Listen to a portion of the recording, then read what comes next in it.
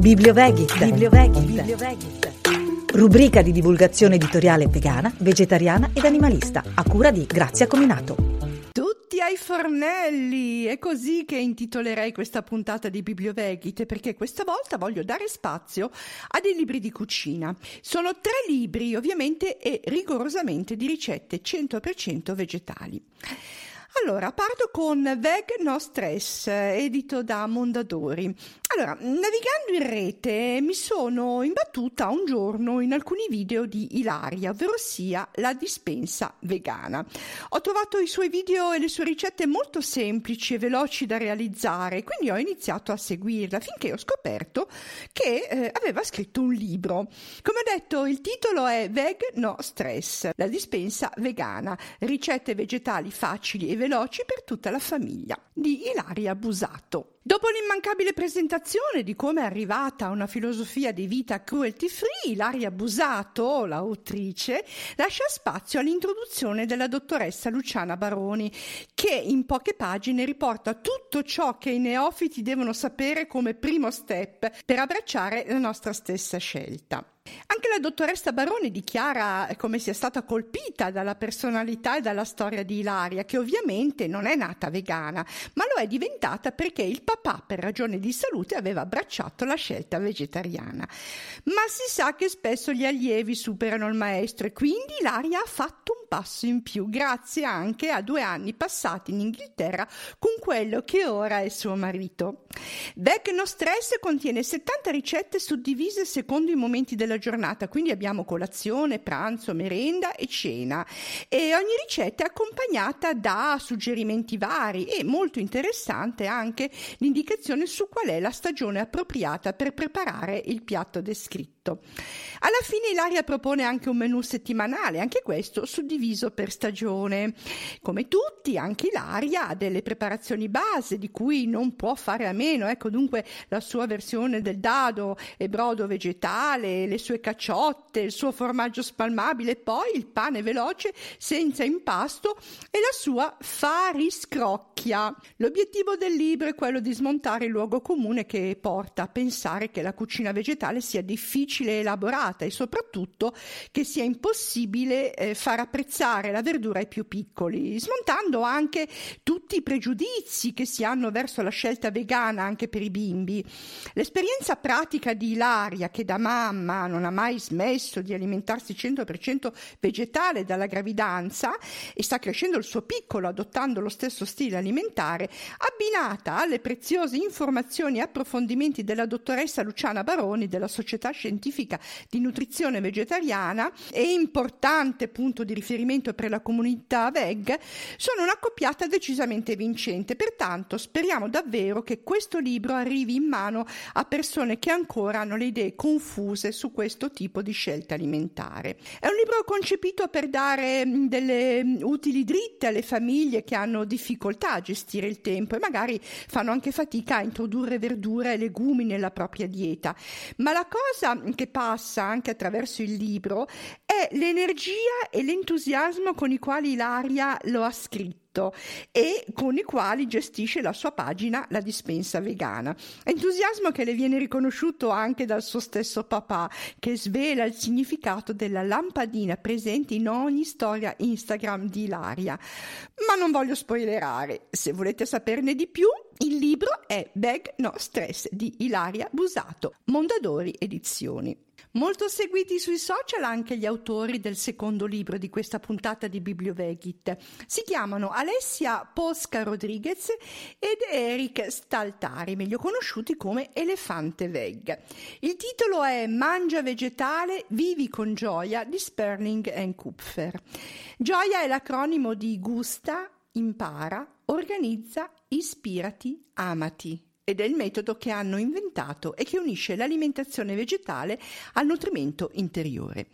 In questo libro Alessia ed Eric raccontano con il sorriso la loro storia, la loro passione, il rispetto per la vita e l'ambiente e la loro costante ricerca per un approccio al cibo che comprenda sia il benessere individuale che quello generale. Infatti la particolarità del libro sta nel fatto che si parla anche di cura energetica della cucina, di come coltivare la gratitudine e avere una un'attitudine positiva durante la preparazione dei piatti, di modo che si possa beneficiare al massimo degli alimenti, perché Alessia ed Eric sanno molto bene che quando si parla di cibo non si parla mai solo di cibo, ma di energia che mettiamo nel nostro corpo.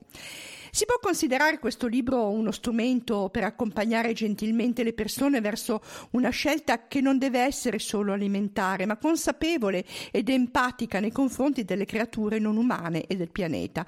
Lo si capisce dal fatto che Alessia ed Eric hanno voluto raccontare il motivo per cui hanno scelto l'elefante come simbolo e nome per il loro progetto. Tutto parte da una visita di Alessia al circo da piccola e da una foto che dopo anni ha assunto un significato completamente diverso da quello che aveva quando è stata scattata sotto il tendone circense. Ma non solo. Prima di arrivare alle ricette vere e proprie c'è una ricca introduzione che, oltre alla loro storia personale, Alessia ed Eric non mancano di parlare delle problematiche legate alle scelte errate della nostra società che stanno portando al collasso il pianeta, e danno dei suggerimenti base ma fondamentali per poter intraprendere una strada di cambiamento, anzi per fare la rivoluzione ballando. Infatti la dedica del libro riporta una frase di Nietzsche che recita: quelli che ballavano erano visti come pazzi da quelli che non sentivano la musica. E dunque ecco la dedica a voi che ballate, che avete dentro il seme della rivoluzione, che credete nel cambiamento positivo. Questo libro è per voi.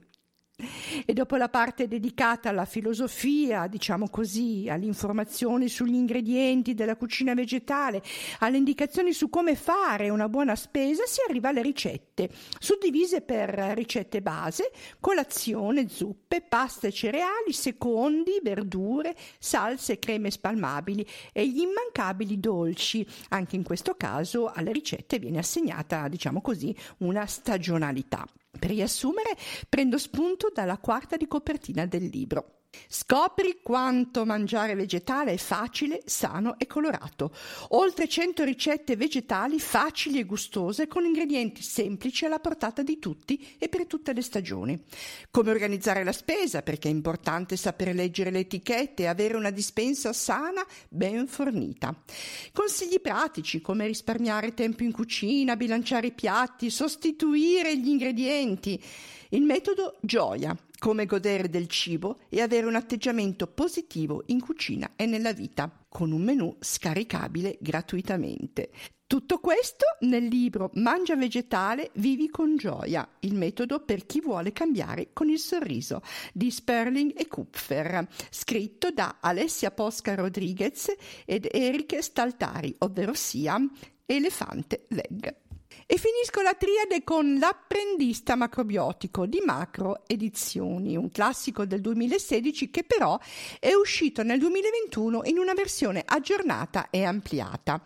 A scriverlo è De Alma Franceschetti, food blogger, cuoca e terapista macrobiotica, che della macrobiotica dice che è uno strumento straordinario, soprattutto perché ci stimola ad assumerci la responsabilità della nostra salute e a capire da soli qual è il cibo adatto a noi, risvegliando il più alto grado di giudizio, regalandoci la libertà. La macrobiotica non è uno stile alimentare naturalmente a base 100% vegetale, ma De Alma lo è. Pertanto, nel suo libro ci fa scoprire la cucina macrobiotica vegana. Con l'apprendista macrobiotico dunque si apprende appunto l'arte del mangiare macrobiotico, basata sull'equilibrio tra le forze antagoniste e complementari che governano l'universo. È infatti possibile migliorare la propria alimentazione e il proprio stile di vita secondo i principi della filosofia macrobiotica. In questo percorso De Alma Franceschetti illustra come mangiare in maniera naturale, rispettando non solo gli elementi che compongono il cibo, ma anche la salute. De Alma propone una nuova versione del libro perché lei stessa ha ampliato le conoscenze, pertanto vuole rendere partecipi anche i suoi lettori di tutte le conoscenze che hanno arricchito il suo bagaglio professionale. Tanti nuovi contenuti dunque nella nuova versione dell'apprendista macrobiotico, che raccoglie tantissimi nuovi consigli pratici anche per gestire al meglio una dieta macrobiotica fuori casa. È un approccio semplice ma approfondito a una cucina salutare che rispetta la natura e le sue dinamiche, preservandone gli effetti positivi sull'organismo. Oltretutto si tratta di un libro 4D, una rivoluzione nel mondo della lettura che sta prendendo sempre più piede. Con un libro 4D ci si immerge nella realtà del libro, si approfondisce la conoscenza e si vivono appieno i contenuti extra recuperabili tramite un QR code messo a disposizione dall'editore. Andiamo un po' nel dettaglio. Allora, dopo la prima parte dedicata alla teoria per conoscere meglio le basi della macrobiotica, per conoscere i gruppi alimentari quali cereali, verdure, legumi, De Alma parte con le ricette suddivise in colazioni, merende e bevande, dolci naturali, condimenti speciali e per finire con la gestione dei pasti macrobiotici fuori casa. Molto utile anche la sezione dedicata alle ricette di pronto soccorso macrobiotico e per finire ulteriori consigli sulla spesa e il glossario. Già, perché ancora non tutti sanno cosa sono i grani antichi o il cuso e perché sono salutari. Quindi anche L'apprendista macrobiotico di De Alma Franceschetti di Macro Edizioni è un libro consigliabile per chi vuole intraprendere uno stile di vita sano nel rispetto di tutte le forme di vita, compreso il rispetto verso se stessi e verso il proprio corpo, che altro non è se non il tempio della nostra anima. E per questa puntata di Biblioveg.It direi che siamo a posto. 3 libri da utilizzare in cucina, ma non solo. 3 libri per capire che una scelta alimentare a base 100% vegetale è alla portata di tutti, sana, ottima per tutte le fasi della vita e auspicabile per il bene degli animali, del pianeta e nostro. L'appuntamento è per la prossima puntata di Biblioveg.It con altri interessanti libri.